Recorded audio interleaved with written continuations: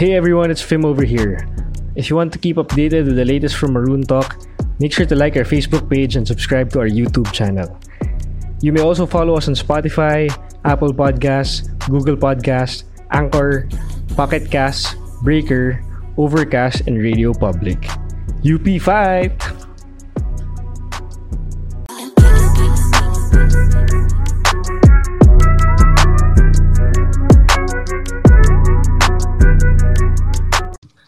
Welcome to Maroon Talk, the only segment dedicated for anything and everything UP5 Maroons. I'm Fimran, batch 2010 from UP Los Baños. Enzo Regondola, batch 2010, UP Diliman. Kel Ordanyes, batch 2011, UP Diliman. Toby Anga, batch 2010, UPLB 2011, UP Manila. Hey sirs, how are you everyone? Ganda. Yo! Miss ko kayo. I mean, alam mo, yung sports is back actually. In everywhere. Sa Pilipinas lang wala. Sports. Meron yung mga pa-jab-jab na mga 3x3. Bakit kaya? Kung saan man, meron yung mga pa-jab-jab na mga NBL somewhere, ganyan. Pero in general, wala pa rin. Pero buti na lang, sa ibang panig ng bansa, meron. Kahit pa paano. Hindi ho ba, mga kaibigan? Pero sa isa-isa natin. Saan ba yan? Madami actually. Pero gusto ko unang pag-usapan. Sa ngayon, unang gusto ko. Meron kasing balita this week lang na isang PBA player ay siguro in-offeran siya ng contract sa basketball league ng Japan's Big League. Kiefer Ravena was offered the contract at some team. Hindi ko na sasabagitin yung team kasi hindi naman importante. Pero yung team na yun, hindi naman ganun kalakas. So, medyo mid-table siya. Ganyan. In-offer siya. Nag-sign na siya. Actually, nag-agree na sila in principle. Lalaro siya sa Japan together with his brother Sana, Terdy Ravena. Kaya lang, naudlot. Di ba, friends? Merong, parang Vinito, no? Vinito. Yun. Vinito eh. Ating, ligang pinakamamahal dito sa Pilipinas, ang Philippine Basketball Association. Pinakamamahal ba o pinakaminumura? Ito daw ang liga eh. Ito ang liga. Ito yung ano yung dati yung 90s? Bayan ng superstars ko naalala yan. Mga naman, feeling nila talaga yung mga superstars sila hanggang ngayon. Ay nako. Okay. Sino unahin natin? Sino gusto magsalita una? Comment on that Kiefer Ravena issue. Na actually, sakto sa as of recording, may lumabas ulit na balita na hindi siya pinayagan. Hindi talaga pinayagan. So kala natin una, okay na. Pero parang official na, no? Oo. Kasi nag-sign na eh. Nung nag-announce. At kung hindi ako nagkakamali, di ba, pumayag na yung team eh. Oo. Diba? Pumayag na yung team, pero hinarang siya ng commission. Di ba nag-announce na nga yung team na parang we welcome Kiefer Ravena, ganyan-ganyan. Ay, sa Japan. Team sa Japan. Yung Japanese team, di ba? Hindi ko nakita yun tas ito lang, kaninang hapon nata or tonight, nag-announce ulit na ang PBA na hindi nila papayagan sa Kiefer. So, saan naman tayo pupulutin yan? Sige, Zo, ikaw muna. Ano mo dyan? On this ish. Ay, nako. Alam mo, ang sinasabi lagi ng PBA, merong contract si Kiefer with the PBA. Meron silang sinasite na uniform players contract. Tama, as a lawyer, ikaw pala pino-okay. Lagi yung sinasabi yan, di ba? Pero, hindi ko pa masabi kung anong laman nun. Kasi, parang di naman nila nire-release yung uniform contract na yun, di ba? Oo. Ngayon, kung sabihin natin, yun nga, kung uniform, quote-unquote uniform nga yan, so I guess lahat ng PBA players may ganyan. Yung contract na yan would be, kumbaga in legal terms, yan yung contract of adhesion. Kumbaga yan yung klase ng contract na... Publiko na tayo. Klase ng... publiko yan. Yung klase ng contract na... Klase ng contract na parang finormulate lang ng isang party. Tapos yung other party, parang take it or leave it. Kumbaga, pirmahan mo yan. Pero parang wala siyang participation dun sa terms ng contract na yun. So either he signs it or he doesn't. So kung ganun yung contract na yan, go. Citing yung sinabi mo na party, sino yung parties involved dyan? To be clear. Manager and NLEX, kumbaga NLEX and Kiefer o Yeah. Dapat ganun. NLEX and Kiefer. Dapat ganun. Okay.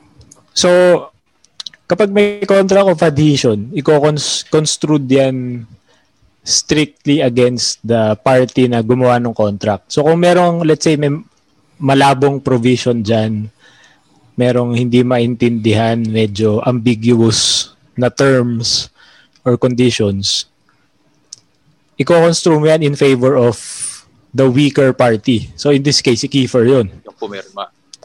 So kanya, kasi siya yung pumirma. Tapos wala nga siyang, kumbaga walang equal footing sa paggawa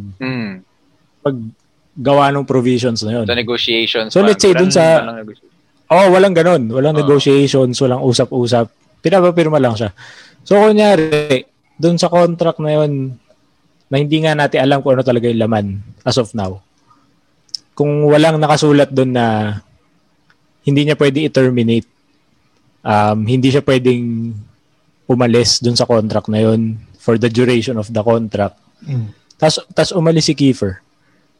Pwede niyang gawin yun kasi hindi naman bawal eh. Okay. Hindi naman siya pinagbabawalang gawin yun. So, ibig sabihin pwede. Tapos yun nga, contract of adhesion nga siya. So, ganun yung mangyayari dyan. If-favor, kumbaga kung mapupunta sa court yan, if-favor ng court dapat si Kiefer. So, yun. Based on what I know, I've read so far, ano yan, medyo malabo yung stand ng PBA sa pag-invoke nila ng contract na yan. Okay. Question. Ano ba nagde-dictate ng salary ng isang PBA player? Paano ba yun nabubuo?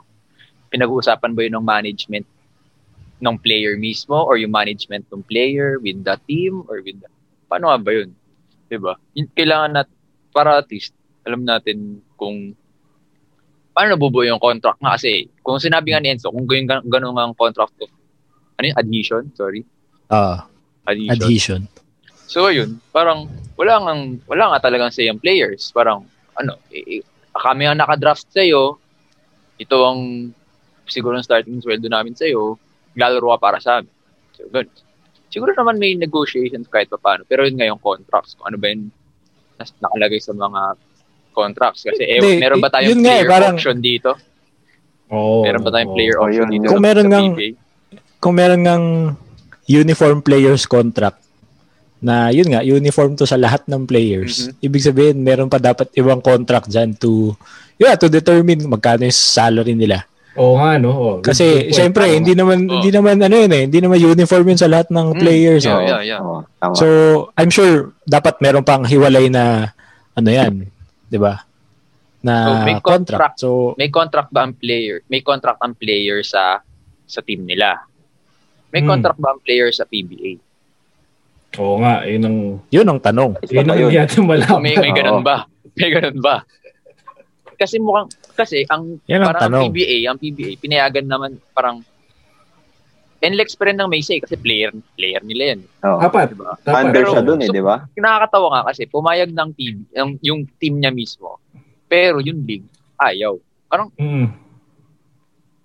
Saka SBP. Parang bakit? Sa SBP. Bakit? Oo. Not unless meron pang prior contract ang team at ang PBA. Na bawal may SBP ba, regulations or something. Sorry. Ang nakita ko kasi kanina, yung lumabas na update, ang hindi pumayag is yung SBP and PBA. Yung dalawang parties na yun. So, yun pa. Medyo weird sa akin kasi considering na ang mga namumuno sa SBP ngayon, sa mga hindi nakakalam, ang SBP ay ang Samahang Basketball ng Pilipinas. Ang mga namumuno dun yun, if I'm not mistaken, is from the MVP group. So, considering NLEX is part of the MVP group, Kiefer has been part of the MVP group most of his life from his Ateneo days. Hindi ko makita ko saan yung yung politika involved. Kasi, aminin natin sa hindi, may politika involved dito sa issue na to. Kung saan man which is very common in Philippine basketball. Well, everything is political, ika nga. Especially in sports. Hindi ko gets pero, anong role ng SBP dito sa yun din. May ganyan din ba sa ibang bansa? Anong pake nila? League? Diba? Oo nga. Siguro sila yung USA basketball. Ewan ko ano tawag sa US. Yung si Jerry Colangelo ang head dati. Pero dito, yung magets eh. Hindi ko alam eh. So, yung SBP din pala kumukontra. Apparently. It's either... yun ang nabasa ko kanina. Sila. It's the Board of Governors of PBA and the SBP. Magigets ko pa yung PBA ko kontra. Kasi nila yun eh. Kumbaga, talent nila yun eh. Diba? Isip mo sa NBA, si LeBron biglang aalis. Punta sa EuroLeague, ganun. Siyempre, di sila papayag kasi nila yun eh. Parang money maker nila yun, diba? Pero, parang anong magiging pakialam ng yun nga, yung US basketball ano ba tawag doon? Wala. Basta US Basketball Association, for example. US. Ano maging pakialam nila doon, di ba? Yung NBA may pake. Tama. Di ba? Yung NBA may pakialam sila. Kasi, yun nga, there's something at stake for the league. Yung Lakers, may pakialam sila kasi player nila yun. Gets. Pero, apart from them, sino pa dapat magkaroon ng pakialam? Wala na. Di ba? So, bakit anong pake ng SBP? Bakit sila magdi-disagree or mag-a-agree? Wala naman silang say dapat dun. Which brings back to the point na lalo na nung in-announce itong issue na to na nag-sign si Kiefer sa Japan. Kahit yung mga sports writers nagulat. Kasi nga, alam naman, hindi naman din alam din naman ng lahat na may kontrata pa si Kiefer sa NLEX.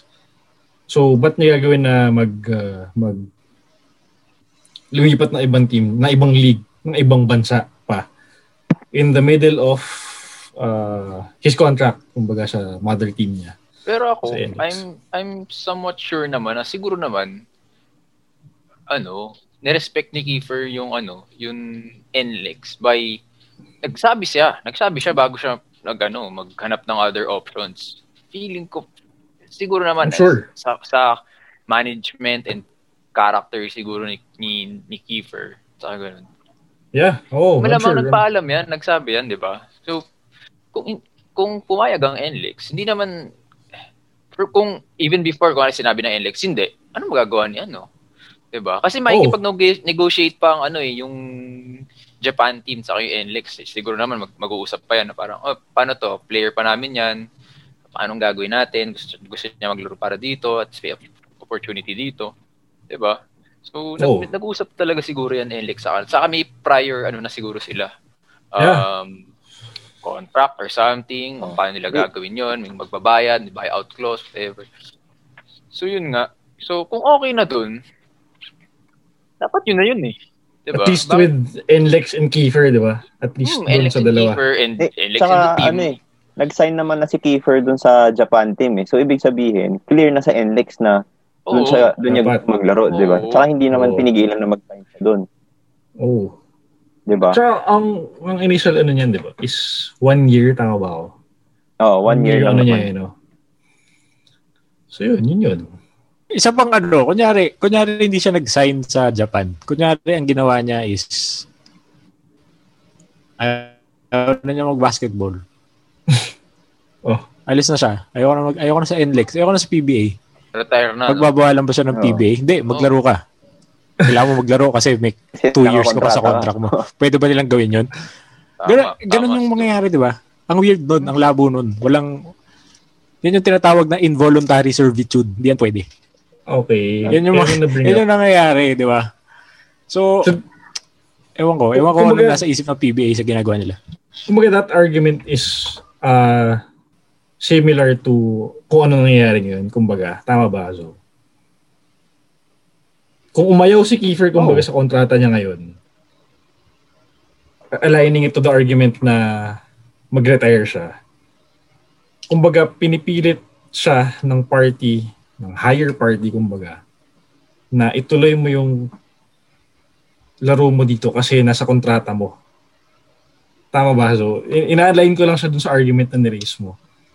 Oo. Similar ba yun? In terms of attacking contract. Parang ganon. Hindi, actually, parang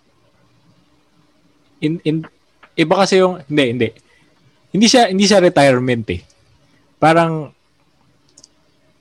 yung nangyayari kasi ngayon, gusto niya mag-basketball elsewhere. Tapos pinipigilan ng PBA.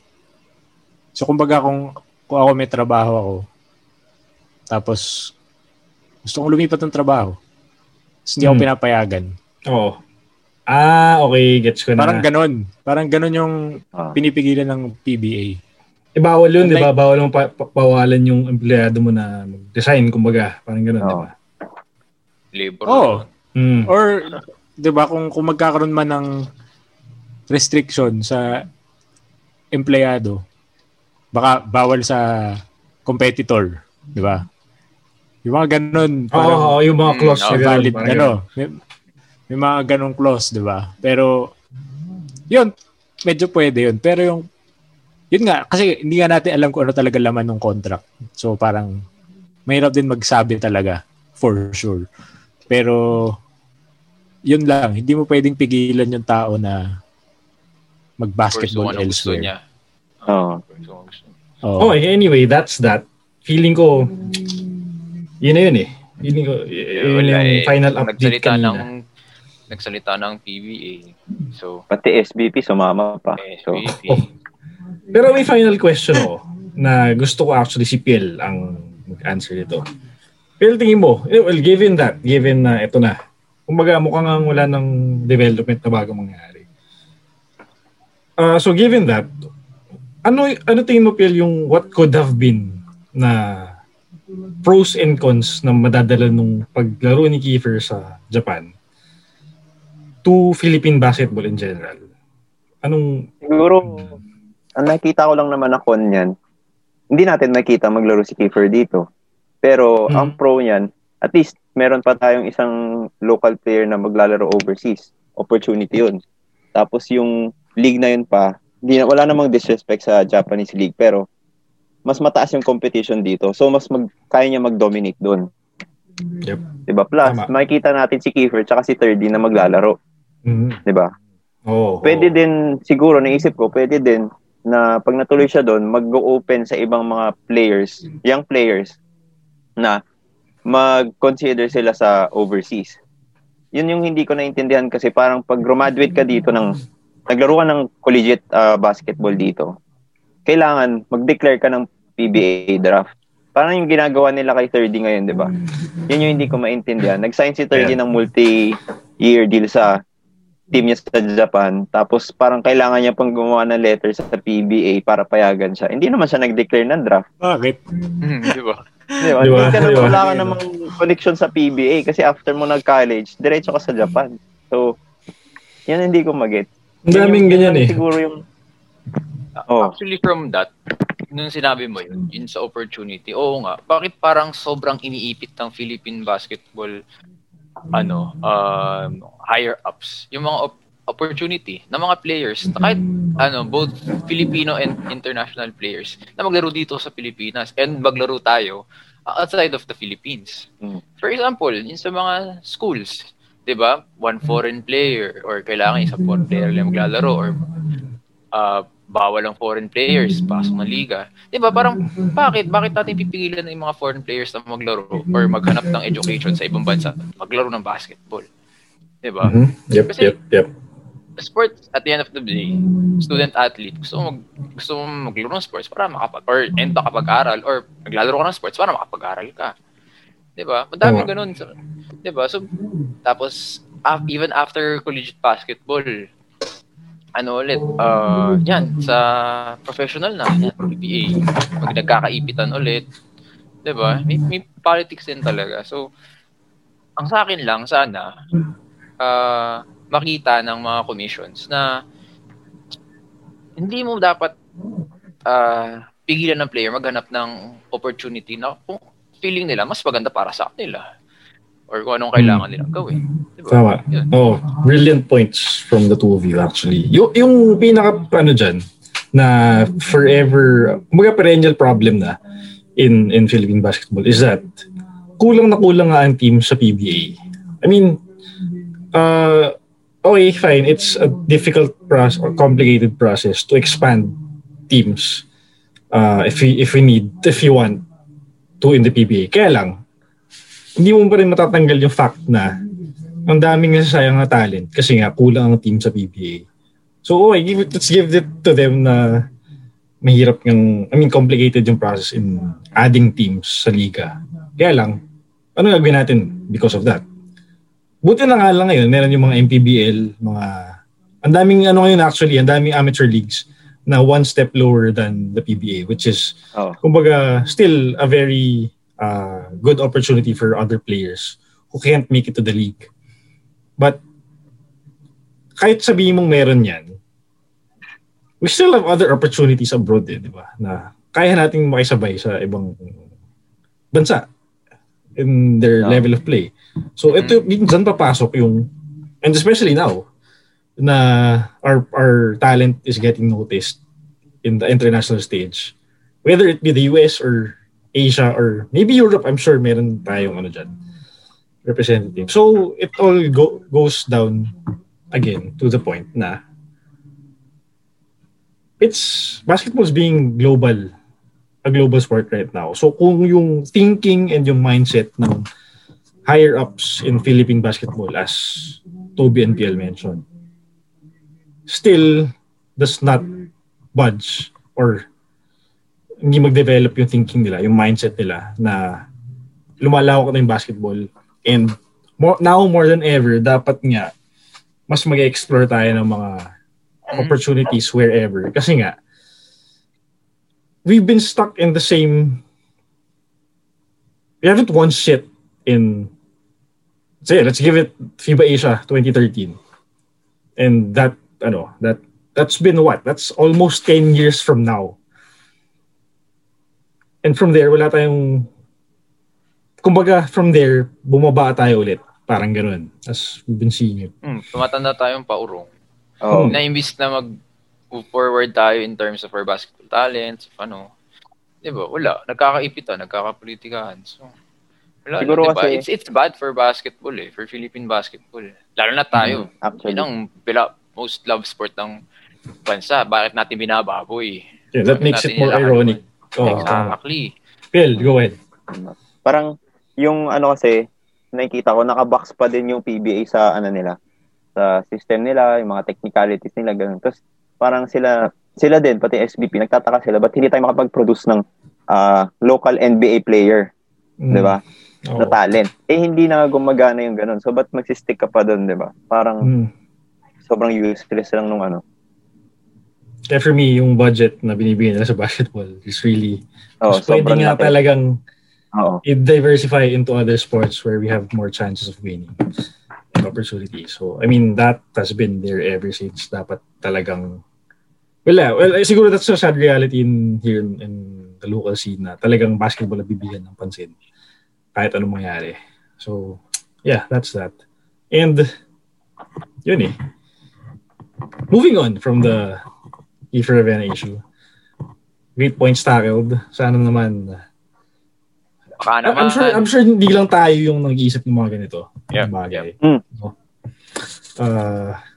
Yun. Kaya lang, sayang wala si Enzo. We'll have him back soon. But first, ihulin natin yung next topic.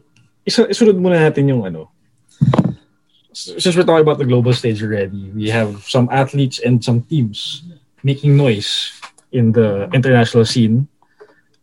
First of all, si Marjeline Didal, who was a gold medalist in the 2019 SEA Games for skateboarding, has made it into the Olympics this summer ba? Natuloy na yung 2020 Olympics Tokyo. Natutuloy siya in a few months. And si Marjeline Didal from Cebu, who has been really, really exceptional in her craft, makes it to the biggest stage in the world. I think ito yung debut ng skateboarding sa Olympics, kung hindi nagkakamali. So, having di ba? Ano ba? Di ba meron na dati? Parang wala. Parang na-trick question sa akin yan dati. I may be wrong. Inaalala lang ako ng tanong na ganyan sa isang game show eh. Anyway. Parang... Pero yun. Sino pa ba? Sila in gymnast, si Carlos? Wala pang balita, pero meron ba? May balita ba kayo? Pasok na ba siya or qualifying pa din siya? Alam ko pasok na siya. Okay. One more good thing. Anyway. Meron pa atang pumasok sa taekwondo. Yes, okay, sabihin ko. Meron na taekwondo rin. Si Pauline Lopez wala. Sayang. Wala pa si Pauline Lopez. Medyo sad yun. Then we have as of speaking time, we have Yuka Saso competing in the US Women's Open right now. One of the major tournaments of women's golf in the US. And she's not part of the LPGA. So, kumbaga, sinali siya dun, not being part of the regular tour. Pero now, she's freaking leading. So, heading into the weekend rounds, she has 2 more rounds to go. Hopefully, masustain yung lead niya. And, I mean, sobrang iba. Sobrang iba yung feeling na makita yung Philippine flag sa leaderboard ng PGA. So, sana tuloy-tuloy. So, you're back. Lag pa rin Zo. Lag pa rin Zo. Check nga Zo. Hello. Yan. Narinig ba ako? Rinig. Narinig ba ako? Speaking of, sino pa nasasabi ko? Yuka. And they also have the Ascals. Ascals heading into the... Yes. Ano nga liga yan? For FIFA World Cup to, no? Yep, qualifiers. Qualifiers. Kung di nagkakamali, group stage to. They were supposed to have their first matches this week. June 3 dapat original. Na-move. Kasi nagpalit sila ng venue. Dapat sa China ang original setup nila. But then they moved to Dubai. Now, so medyo na-adjust yung laro and yung schedule of games ng iba. But then they'll still be facing China, Guam, and Maldives. Okay. Congrats. Good luck. Congrats in advance to our athletes, national athletes making it in the international stage, and we're here behind you kasi wala pa rin sports dito eh. Yun ang pinaparood namin. We wish you all the best. Sobrang it's still a joy to see the Pilipinas Blue being represented in the global stage kahit medyo hirap pa rin ang mundo. Anyway, that's that. Good luck to all our athletes. Now, let's talk about the freaking NBA playoffs. Yan na. Yun! Magtatago muna kami ni Piel. yung team ko, pasok pa yung team ko. Pasok na yung team ko. Okay. Hindi, pero okay, sige. Recap lang muna natin. Recap first half ng playoff. First round. Sino ba ang sweep? Ang na-sweep ay ang Miami Heat. Ang isa ba? Yun lang. So pasok ang Bucks, pasok ang Brooklyn Nets, ang 76ers. Sixers sa East. And Atlanta Hawks over the Knicks. Then ang hinihintay lang natin ngayon is yung West di ba? As of press time, Press time. Clippers and the Mavs Game 7. Sobrang bugbugin na series to. The Nuggets are in. Utah is in. The Suns are in. Yes, sir. Talaga is flips. Okay. And the Jazz pala. Okay, Jazz pa so. See, let's talk about the biggest. Ano ba? Talk about series. Pinakamaingay. Let's talk about the Lakers and Suns. Since well represented tayo dito sa series ito.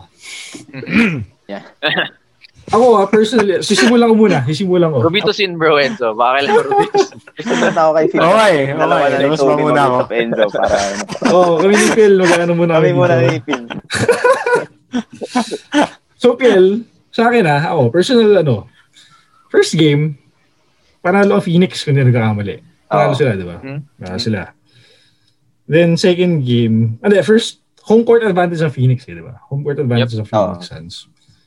So, nung nanalo nung first game, sabi ko, wait lang. Parang, they have the second best record in the league, pero defending champions yung kalaban eh. So, and for me, playoff LeBron is some other animal as well. It's different. So, okay. Nakapanalo ng game 1. Then, nung game 2, sabi ko ito na, kilala mo naman siya na pag nakita mo na yung game face niya, yun na yun eh. So, nakita ko yung change in mood ng Lakers nung game 2. Sabi ko, bakit ito na yun? Wala nang choice yung wala nang chance yung si Phoenix ito. Considering na na-injure pa si Chris Paul. Diba? Yep. So, sabi ko, yun. Okay, medyo malabo na. Medyo malabo na for me. Medyo malabo na. Then, the rest happened. Lakers ka, di ba? Tama ba? Hindi ba? Oo, Lakers ako. Pero Uy, baling-bing ka. Loko ka. Lakers, siyempre, gusto ko manalo Lakers. LeBron fan ako eh.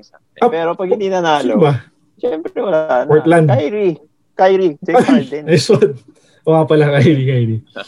Anyway, Toby as a Lakers fan and Enzo as a Suns fan.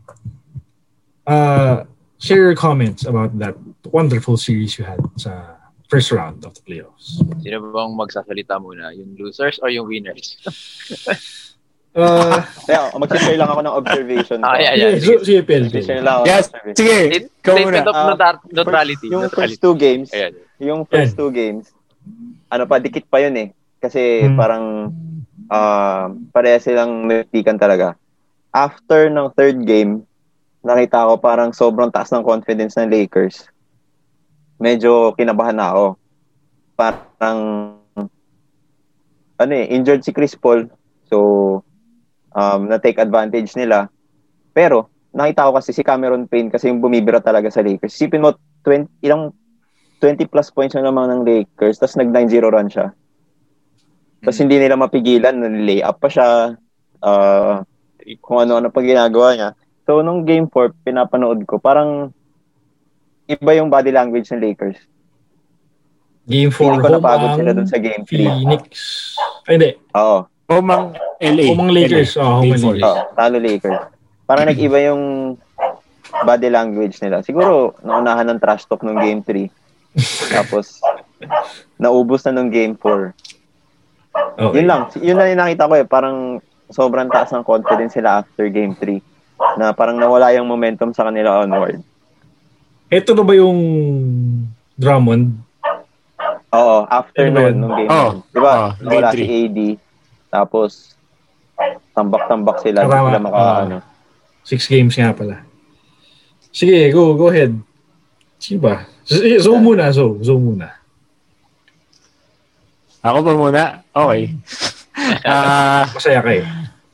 Kinabahan ako nung game 1. I mean, nung nawala si Chris Paul, ano pa lang yun eh. Start na second quarter. Nakakainis pa kasi sobrang freak accident niya. I mean, hindi siya katulad nung sa Rockets na pulled hamstring ata siya or something. nung game 7 or game 6 nung conference finals. 5 ba? O yun, basta. Tapos, alam mo, parang tumalon siya, tapos na-injure na yung muscle niya. So, okay, fine. Siguro, naglaro siya ng season, tapos sobrang nabugbog yung muscle, fine. Yung nangyari sa kanya nung game 1, tumama yung ulo niya sa balikat ni Cam Johnson. Tumama yung ulo niya, tapos na-injure yung shoulder niya. Paano mangyayari yun? As in, putang ina. Alam mo, parang inisip ko na lang, tangin na, malas talaga tong gagong to. Kasi, di ganun tumama sa ulo, tapos injured shoulder bigla. I mean, what the fuck, diba? Sobrang, walang, hindi ko ma-explain kung paano mangyari. So, yun, sabi ko, malabo to. Tapos, syempre, gagaling pa si AD tsaka si LeBron. Malabo to, matatalo kami dito. Biglang, yun nga, natalo ng game 2 and game 3. Lakas ni AD. Tapos na-injure siya ng game 4. So parang sabi ko, okay, injured si AD. Injured din si Chris Paul kahit papaano. Pero si Chris Paul, every game nag-i-improve yung performance, yung condition niya. So, parang nabuhayan ulit ako. Parang nagkaroon ulit akong confidence sa Suns kasi alam mo yun, nawala si AD siya yung parang X-factor talaga ng Lakers. Tapos tinambakan nila nung game 5 and 6 na hindi ko rin alam paano nangyari yun. Bakit nawala yun nung first 4 games? Yung offense nilang yun. Tapos, yun. Nabuhay silang lahat. Nabuhay yung 3-point shooting, nabuhay yung mid-range nila. Yung offense, yung ball movement, lahat nabuhay bigla. Saktong-sakto. Tapos, yun. So, nanalo sila in 6 games. Tinweet ko to nung game 3 pa lang ata. O game 4. Sabi ko, parang the first team that fights their offense will win the game and will win the series. Kasi, Lakers, Suns, parang Lakers number 1 defense, Suns number 6 yata or number 7. Tapos, nakita natin yun, game 1, game 2, game 3. Parang yung defense, yung mga offense nila, ang pangit ng shooting, ang pangit ng percentages. Yun lang, ng game 2 and 3, yun nga, pumutok si AD offensively. So, nanalo Lakers. Tapos, games 4, 5, 6, doon nabuhay yung offense ng Suns. So, sila yung nanalo. Kumbaga, para sabi ko, defensively tabla yung teams na yan. So, magkakatalo sa kung sino mauunang magkaroon ng spark sa offense. And, yun yung nangyari. So, buti na lang kami yung nakauna doon at hindi yung Lakers. So, sorry, Toby. Pero, ikaw naman, ano masasabi mo? I mean, una-unal sa lahat, deserve ng Suns. Wala akong masasabi sa kanila. And, let's face it, start pa lang ng season, sinabi ko na, hindi magba-back-to-back ang Lakers. Hindi talaga. Nakita ko na hindi magba-back-to-back ang Lakers. Kasi, start pa lang ng season, nawala na si Rondo. Nawala na si Dwight. Yung two, parang niisip kong kailangan talaga sa amin. Sobrang laking bagay nila sa bubble. And, kung wala sila, I don't think umubrang Lakers din last season. Anyway, dun sa series naman, I was sobrang afraid nga ako sa Suns. Kasi pinapanood ko yung mga yung games nila. Vicious talaga yung offense nila kung saan ang gagaling. And I mean, kahit nga ako, sabi ng league, number 1 defense ang Lakers. Hindi ako makapaniwala na number 1 defense ang Lakers. Dahil sa standing nila. And I mean, sige, let's face it. Pumasok pa rin si LeBron sa playoffs. Pero, it's a whole other monster and you're fighting a young team that's super hungry. Ang Phoenix, sorry Zo, ilang years bago nakapasok ng gaano katagal sila bago sumasama. Last time, 2010. So, 11 years. 11 years. So, yun nga sobrang uhawang Phoenix. Tapos, Lakers, parang aangas-angas pa, yabang-yabang. So, I didn't see them winning it all. I just wanted them to win the series. Parang gano'n. Parang, sige, win the series. Pero, yun nga. Game 1, seryo, the Suns are for real talaga, sabi ko. Tapos, 2-3 nga, doon na si AD. Sabi ko, hindi sila mananalo kung full healthy ang healthy talaga ang Lakers. Kasi pahihirapan papagurin lang nila si Ayton, ang offense sila, lahat sila labas na. Which is, kaya pa rin naman ang Suns yun with Chris Paul and Devin Booker. Pero, I mean, sobrang laking factor ni DeAndre Ayton. Kasi, hindi gumana si Andre Drummond. Wala talaga. Si Harrell hindi rin mapasok kasi hindi nila makaya si Ayton. And comment to Chris Paul na palabas na yung laro ni Ayton. And Devin Booker na naman kasi talaga sinita. Paano pa ba? Pero ako, nung simula ng season, isip ko Lakers pa rin eh. Saka lang naman lumabas yung mga... sobrang lang. Parang hindi siya pang malakas ang Lakers pero hindi siya pang back-to-back team. I mean, napansin lang yan, naging evident lang yun siguro mga December, parang gano'n, na may dysfunction dun sa lineup nila ngayon. Kasi isipin mo, yung last year, yung nag-champion, hindi mo rin naman isipin na mag-champion yun eh. You have Dwight Howard na iffy din sa playoffs, then you have Rondo at least may championship. But they had the fire. Kitang-kita. Yun yung wala nga. They had the fire. Ngayon parang this season, parang lakas ng tiwala, hindi kumakapit yung team. Sobrang moody ng Lakers. Ang hirap panoorin. Tama. Yun. Hindi tulad yung mga top teams ngayon. Golden State nga, Diesel lately na nag-pick. At ang ganda ng peak time nila. Na naging threat talaga sila. Ayokong kalaban ng Golden State. I mean, ngayon nagpipick sila just before the playoffs. Hirap. Yep. Kasi yun nga. Ako nga, nakita ko sa Lakers. Sabi ko, kung yung Lakers na makakalaban ng Suns is yung Lakers na naglaro sa play-in, which is halos hindi natalo yung Warriors. Diba? Parang sobrang it took a lucky shot from LeBron to beat the Warriors na parang, alam mo yun, talent-wise, sobrang layo. Sobrang mas magaling dapat yung Lakers. Tapos, muntik sila matalo sa Warriors. Sabi ko, kayang-kaya to ng Suns. Na-injure nga si Chris Paul. Sabi ko, baka matalo kami. Pero sabi ko, while I was thinking that, naisip ko rin, kung matalo man ang Suns sa Lakers, hindi sila magcha-champion. Hindi sila aabot nga ng finals.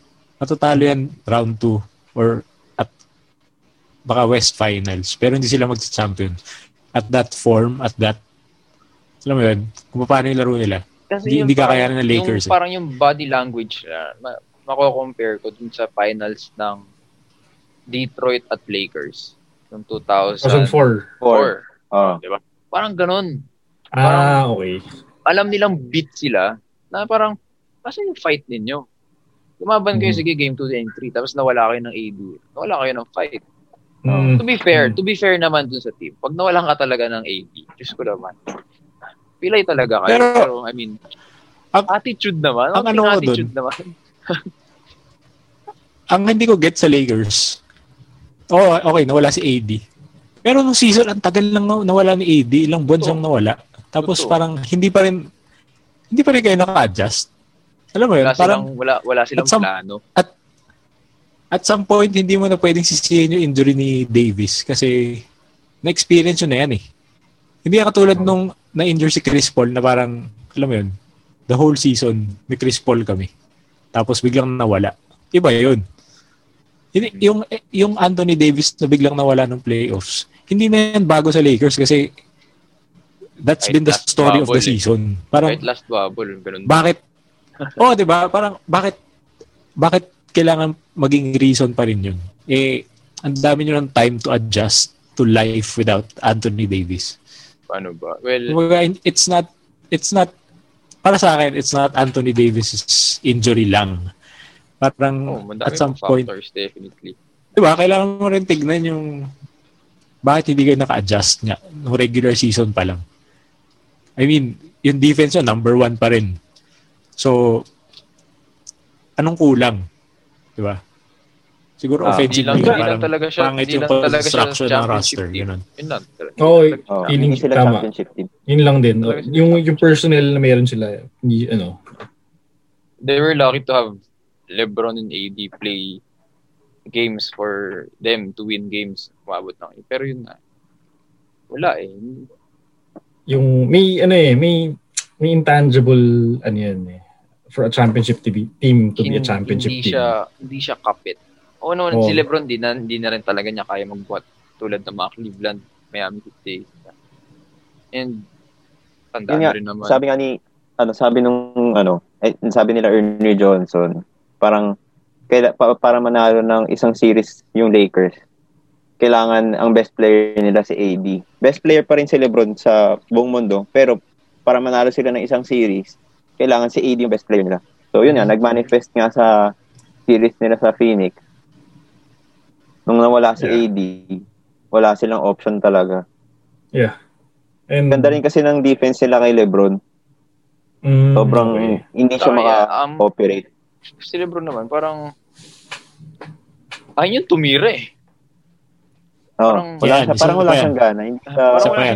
Parang yun nga eh. Parang yun nga yung mentality nga, yung body language na parang got beat. Parang talo tayo dito sa series. Parang alam nila. Parang hindi naman dapat. Just Lakers kayo, may Anthony Davis and LeBron kayo. Meron kayong Drummond na all-star dapat. Parang ganun. Tapos ganun yung mangyayari. Nakakahiya talaga. Nakakahiya. Ilang games si LeBron na parang ilang sequences yun eh. Lay-up siya. Tapos maghanap siya ng foul. Tapos hindi na siya babalik sa defense. Meron pa isang nung game 6 na parang naging 3-on-5 kasi si LeBron tsaka si Marc Gasol ata hindi na bumalik. Or yun, 3-on-5 tapos nag-miss yung tira ng Phoenix na offensive rebound. Nakabalik na si Marc Gasol, si LeBron wala pa rin. As in, alam mo yun, parang ito yung leader nyo tapos ganyan yung body language niya. Yun yung that's what I found really concerning. Kasi si Chris Paul, it says it all. Si Chris Paul nung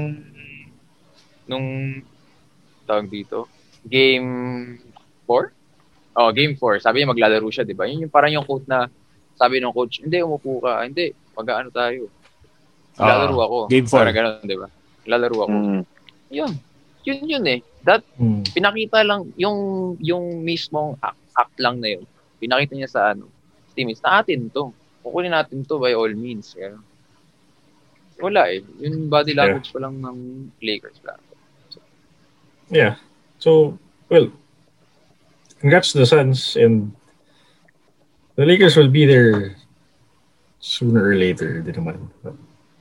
No offense to Toby and the Laker fans, pero I mean, you guys are used to this type of pressure, this type of hype, disappointment, yan. Pero yun, Laker fan eh. Kahit nga ako, meron ako dito hindi nyo alam, meron din ako dito Laker flag eh. Diba? Ito yung sa kotse nilalagay. So, it's basketball, it's play of basketball. So if you don't show up, kaya win or go home ang tao dyan eh. So if you don't do what it takes to win, wala. Doon ko talaga pupulutin. So congrats to the Suns. A very hungry Phoenix Suns organization and to Enzo. Finally break the spell. Long-suffering Suns fan. Oras yun naman. Hindi natin kasi naabot. Gutom na yun.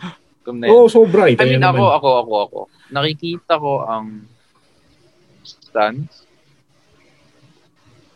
Pwede sila mag-finals eh. Talagang sila mag-finals. dun sa kapit ng team nila. Para sila yung Heat last year. Para sa pwede. Yung nandun yung fire. Yung pwede, sila. Nandun yung fire. Pwede sila mag-finals, honestly. I think they could beat the Nuggets. Definitely, they're going to beat the Nuggets. Ooh. Jazz. Okay. Ang Jazz medyo actually, mabigat din yun. Pero I'm rooting ang kinatatakutan kong team, Clippers. Kaya sana matalo sila. Talaga, Clippers? With the way they're playing? Hindi, kasi, season series, 1-2 ang Suns sa Clippers. Yung 1 na yun pa yung game na wala si Kawhi. Tapos, ewan ko, depende kay Paul George. Kasi dun sa 2 wins ng Clippers, sobrang init ni Paul George sa 3 points. Tsaka kasi ang hahaba ng players ng Clippers Parang sila yung perfect players para pigilin yung offensive scheme ng Phoenix. Na, alam mo yun, they can get in passing lanes. Malalapad na, wing player. Athletic.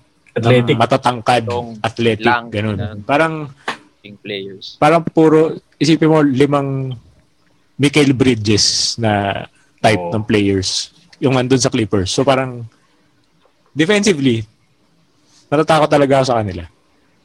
The rest of the West, kakayanin ng Phoenix. Kay Devin Booker, no? Paul George and Kawhi.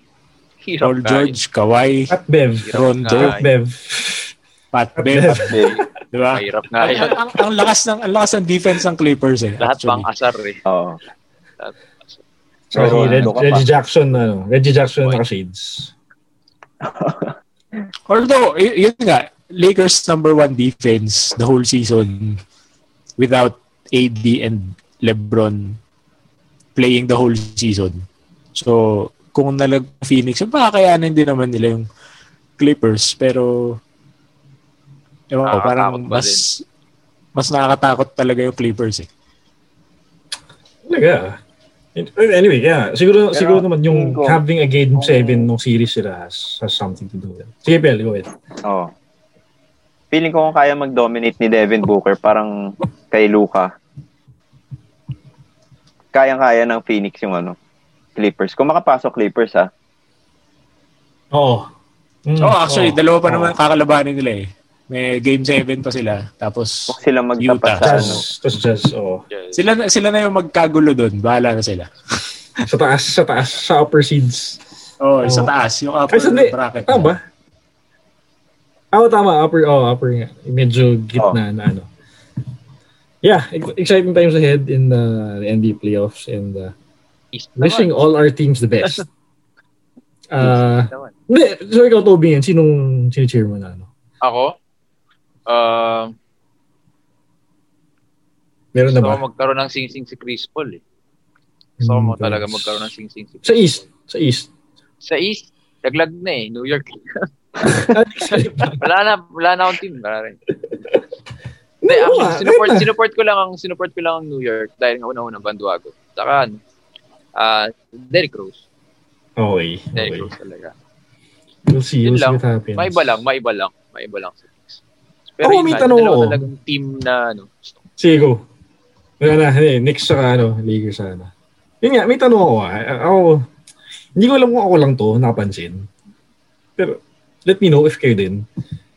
After natalo ng Lakers sa Suns ng Game 6, ikaw hindi mo pala napanood yung game na live no? Tama ba? Nakita yung tweet mo parang Tama ba ako? Hindi. Paputol-putol nung ongoing. Napapanood ko naman. Napanood ko naman. Okay. So anyway, ako, ito yung napansin ko sa social media after natalo ng Lakers. Hindi ko alam kung ako lang And no offense to Toby dito kasi hindi ka na naman vocal sa social media. So okay lang. Hindi ko alam kung bakit medyo bitter yung tone ng mga Laker fans na napansin niyo ba yun? Or ako lang to? Una-una marami akong Lakers na kamag-anak sa kaibigan. At yun nga, parang ang toxic. No, di ba? Oo, no. Sobrang toxic. Ang daming reklamo. Toxic talaga yung fanbase na yan. Pero toxic na yung New York pero... Hindi. Kasi mas maraming fans ng Lakers sa Pilipinas kaysa New York. I'm pretty sure of that. Sokal ano Pero, yun nga, hindi nila akalain na ganun lang yung mangyayari na kasi lahat ng panalo ng Suns convincing eh. Diba? Kaya nga parang bakit kayo nagagalit? Tambak tayo. Hindi naman tayo natalo ng 2 points na may controversial something, di ba? I mean, face it. Ano pa naman yun, di ba? Pwede kayong manalo pero pag talo kayo, hindi na. I mean, that's toxic. Pero yun nga, ang sa akin lang, yun, grabe yung hate kay LeBron. I mean, di ba? Ako, hindi ako LeBron hater din ako. As Laker fans? Hindi naman. Meron din, marami din akong kilalang Laker fans na LeBron hater pa rin hanggang ngayon. Mm-hmm. Kahit na nalo ng championship last year. Hater pa rin. Talaga? Last year ka lang naging LeBron fan eh. Meron. Hindi 2017 ata ako, 2018. Lagi kami nagpupustahan ni Toby pag finals. Lagi ka akong team LeBron. basta ako, labas LeBron ako, sabi ko. Tapos yun nga, hindi. Even before na pumunta siya ng Lakers, sabi ko, wala. Siguro nga na-surpass niya ng top 2, top 3 na siya ng greatest of all time. Pero man. Ang nakakainis lang kasi, yun nga, nung grabe yung hate na makukuha ni LeBron na natalo siya. Kasi di ba dati never lost a first round series. Di ba? Ngayon natalo siya. Yun, dagdag sa resume niya yun. Na, which is medyo trademark yun, di ba? So yun nga, dumami lalo yung hit ng tao, yung pangasar kay LeBron. Which is unfair naman sa kanya. Pero wala eh. Pinakita din niya yung body language na parang wala. Isa pa yan. Hindi na tayo maglalaro. Isa pa yan. So, wala. Have to face it. Ang talaga. Yun, di ba? It's someone, if you're a diehard Laker fan, it's okay to be disappointed kasi talo kayo eh. Pero, di ba? I mean, normally especially if you really are a fan of sports, man lang. You take the loss with dignity. So, fine, you lost the series, pero you have to tip your hat off to the other team for having a good outing, and you have to thank your freaking team as well for a good season. Diba? I mean, ewan ko but hindi ko alam kung bakit ang dami ko nakita ng mga may isa ko nakita na na-separate natin yung mga bandwagon Laker fans sa mga hindi. So, di ba, yun yung tone na man lang na yun na hindi man lang at least celebrating the season, ganyan. Tapos meron din yung mga bandwagon dito, sa Nets lang kayo, ganyan. Kasi, bakit kayo masyadong toxic about that loss na hindi kayo, well, again, it's just something na I noticed. And it's sad. Kaya ako siya na-bring up kasi it's sad. It's sad to be that type of a fan of sports, a fan of basketball. Kasi if you support one team and if you call yourself hardcore, you'd be there in the wins and the losses. Mas importante pa nga dapat yung mga bad days. Kasi doon mo masasabi na talagang fan ka eh. It's okay to be disappointed. It's okay to say na it's okay to hate your team, your players at some point kapag medyo na. Pero at the end of the day, if you really are a hardcore fan of that team or player, you'd still be there the next day. So, by the tone that I've been observing nung natalo, hindi eh. Baka nga siguro hindi sila yung totoong fans. Baka nga kasi siguro hindi sila yung talagang kasi parang spoiled din kasi yung Laker fans. I mean, sipin mo, palagi silang nasa playoffs. I mean, not recently, pero Kobe Shaq days. Tapos, nag-champion si Kobe, Pau Gasol, diba? Kumbaga, recently lang naman naging bano yung Lakers. Tapos, pero, nakuha niyo si LeBron, tapos nag-champion kayo. Tapos, nasa playoffs kayo ngayon, tapos it just so happened na injure yung stars nyo. Which is something na, ano mo yun, regular occurrence naman sa NBA na may na-injure talagang ganyan. Diba? Kaya nga, sinasabi nila that, ano yun, parang there's a very thin line between a championship and not a championship. Na, ano ba, gano'n lang, simpleng injury. Wala ka na sa contention. So, tama. So parang, natalo kayo, it's not because yun nga, dapat, tama siya sabi ni Fim, na dapat tanggapin nyo lang na as fans of other teams do. Kasi hindi naman yan first time na nangyari sa isang NBA team. Hindi yan last time na mangyayari. And hindi kayo, dahil Laker fans kayo, hindi kayo exempt from that experience. So, yeah. Yun lang. Bahala kayo mag-away dyan, pero buhay nyo yan eh. Problema nyo yan. Tsaka you supporting the Lakers. You supporting the Lakers. That's one of the best teams in the world in any sport. So, just realize na you can't win everything. So, okay lang yan. Ako, I support the Brooklyn Nets. Kasi dalawa lang yun eh. Parang nanalo o dinaya. Sabi nila eh, yun daw yun eh. Pero, wala. Pero naman, sana. And LeBron. Let's give it to LeBron. Okay, sige, marami siyang may hate. Kahit minsan ako na-hate siya. Pero hindi to the point na inisip kong banu siya. Minsan na ayoko lang kasi attitude nga niya. Which na-bring up ni Toby kanina. Pero, yun lang. I mean, in basketball factors, wala akong masasabi. He's definitely one of the greatest ever. So, yun lang. Yung attitude lang niya minsan na which is one reason for me to hate him. Yun lang. But then, that's not basketball related in a way. So, anyway. Yun nga. As I was saying, I support the Brooklyn Nets this season. Actually, nung nagsimula akong mag-support sa kanila, nung bago yung logo nila. This is 2012. Kasi cool yung logo nila. Tingin ko cool yung logo nila. Baro pa sila nun. So, star player si Pre-Kevin Garnett. Star player si... sila Gerald Green. Sino yung Jazz? Si Deron Williams. Supporter ako nila. May shirt pa ako ng Brooklyn Basketball na una eh. Tapos, pero syempre, hindi ka naman pwede may vocal kung walang panalo yung team mo. Paano yun? So, yung mga, fine, sabihin yung bandwagon. Kasi supported din ako ni Harden. James Harden. Kaya ako sa, kaya, nung lumipat siya ng Brooklyn, sobrang saya ako. So, anyway, ba't ko ba sinabi yun? Ako, for me, if hindi mag-champion ng team na to this season, okay lang. I won't be super disappointed. I won't be hating on everyone on this team. Kasi, why? You have freaking Steve Nash as your coach. You have freaking Mike D'Antoni as one of your coaches. And you're freaking playing in... you're being considered as one of the most talented teams in the league right now in this season. So, I mean, who would have thought na Brooklyn would have this type of firepower in this decade? Ano yun?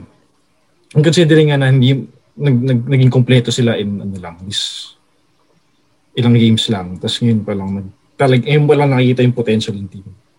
You have Blake Griffin as well, who I like as a player. So yun lang. Anyway, wala lang. Sasabi ko lang as a Brooklyn fan and as a podcaster na ito yung take ko on this season as a Nets fan. So I mean, I'm just enjoying how they're playing right now. I mean, you have freaking Kevin Durant, James Harden, and Kyrie Irving in one team. Hindi ko matutong panoorin yun as a basketball person. Diba? Kahit kalaban mo sila. Yun. I mean, wherever they go right now. Kasi lakas nun eh. Yun nga. Pero in basketball sense, diba? I mean, sa fantasy draft mo lang makikita yan sa NBA 2K eh, diba? Pag nakita mo magkakasama mga ganun kalakas. So yun lang, wala lang. Sabi ko lang. Ako for me, it's kung uptrend pa ang Brooklyn. It's for them to lose the championship. It's for them to lose na. And everyone, not everyone is saying, but a lot of people are saying na ang Brooklyn talaga. Pero, hindi pa naman natin masasabi kasi tayo pang nangyayari. Dami pa niyan. Dami pa, ang tagal pa. Hindi pa nga tapos yung first round eh. So, we'll see. Yeah, we'll see. Mayami nga last year natin na inakala. Diba? Oo nga. Mayami nga last year. Yep. Phil, ikaw, final take on Hindi na nasabi namin yung mga piece namin sa NBA. Ikaw muna. Bago tayo magtapos. Ako, gusto ko talaga kasi mag-back-to-back si LeBron. Pero, hindi niya nagawa. Okay lang. Hindi pa naman siya mag-retire eh. Tsaka, at least, nakakanood tayo ng sports, di ba? Yun naman yung importante ngayon na sports fans. Manalo matalo yung team mo. Basta may napapanood kang sports. Okay ka. Kesa naman wala kang napapanood, di ba? Tama. Tingin sa NBA, gusto ko manalo Brooklyn. Kasi, syempre, Kyrie tsaka Harden. Pero, at the same time, gusto ko rin magkaroon ng ring nga si Chris Paul. Tsaka si Devin Booker. So, gusto kong Phoenix tsaka Brooklyn yung mag-championship. Pero, nakikita ko medyo mahirap kasi sa Brooklyn kasi ang lakas ng offense nila eh. Pero, yung 76ers kasi, pag titignan, wala naman silang go-to guy na suscore talaga. Yung anchor talaga nila, defense nila eh. Doon sila nakakakuha ng offense. So, yun, sinabi ko kay Toby yung parang yun yung strength ng 76ers. Kaya may chance silang makasilat sa Brooklyn. Pero, tignan natin. Gusto ko pa rin talaga Brooklyn eh. Yeah. Kasi, nakakatawa panoorin yung dalawang idol ko magka-teammate. Tama. Same din ako. Suns na Brooklyn. Ano tayo masasabi ngayon? At this stage, sobrang... Ako ngayon just gusto kong makita manalo eh. Yeah, but mag-ano man lang. Maganda rin. Grabe. Donovan Mitchell. Kahit conference finals, okay na. Kasi... Phoenix. Ako Jazz yan. Jazz Phoenix yan. Ako feeling. West, no? That's what I see. Tapos sa kabila, Sixers, Brooklyn. Sixers Brooklyn. Tama. Sixers Hawks ba? Sixers Hawks no? Yes. Sixers Hawks. Paano kaya kung mag-finals Hawks tsaka Utah? Parang puro small market tapos walang mainstream na player. Wala ba kay Trae Young? Pero may pag-uusapan nila nila Stephen A. Parang baka pag-usapan nila off-season. Parang where will LeBron go? What would the Lakers do? What would the Knicks do? So, wala sila pag-usapan. Wala sila alam. Inisip ko dyan parang bumalik tayo sa 90s. Yung Jazz Hawks na si Stockton. Hawks mo nun sila Mutombo. Steve Smith. Ayun. Mutombo. Diba? So, malabo ngayon. Isipin mo. Baka iba. Pero yun nga, hindi natin malaman. Bilog ang bola lalo ngayon. Yeah, those are our teams that we're supporting and we're really happy to have the NBA players back. Kahit na sabihin natin kailangan natin gumising ng maaga para manood ng game. 30 na laro. Ano naman yun? Maghanap tayo na stream para mapanood ng live. It's all there. That's why we're here. That's why we're fans. Kaya tayo... ba't natin pag-usapan ito, di ba? Hindi naman tayo kumikita dito eh. Kuha mo tayong pera dito. Kaya lang tayo. Gising tayo maaga. Kuha tayo ng magandang stream para mapanood ng okay na. It's just for the love of the game, for the love of sports. I'm really thankful for na sports is back. So, and hopefully, sana ang mahal natin yung UAP college sports be back here in the Philippines. Sana mangyari na. Kasi PBA, sige. Diyan ka lang. Pero, tingnan natin. Tayo na yan. Magaling naman kayo, di ba? Kaya mas tanda na kayo. Mas tanda na kayo. Galing nyo eh. Salamat, Zoe, Toby, Fiel, for joining me again tonight. Thank you din. Very nice to have you guys back. Thank you. Miss ko kayo. Miss talaga. Miss ko kayo. Kasi we can do this more regularly, di ba? Kaya naman natin yun eh. Kaya lang kasi, walang ganap eh. Walang ganap. Pwede naman magkwentuhan na. Ano pag-uusapan natin, di ba? Game by game. Na NBA, no? Andun na sila Shaq, andun na sila Kenny, andun na sila Ernie for that. So, na kami. Ito ano lang. Kasi Suns Lakers, medyo ano sa amin. Kaya napag-usapan natin yan. So, again, exciting time. Malapit sa puso namin yan. Tama. Congrats to Zoe. Toby will get it some other time. Basta just time. As a Lakers pa din. Alam nyo na yan. Alam nyo na yan. We'll see you guys soon.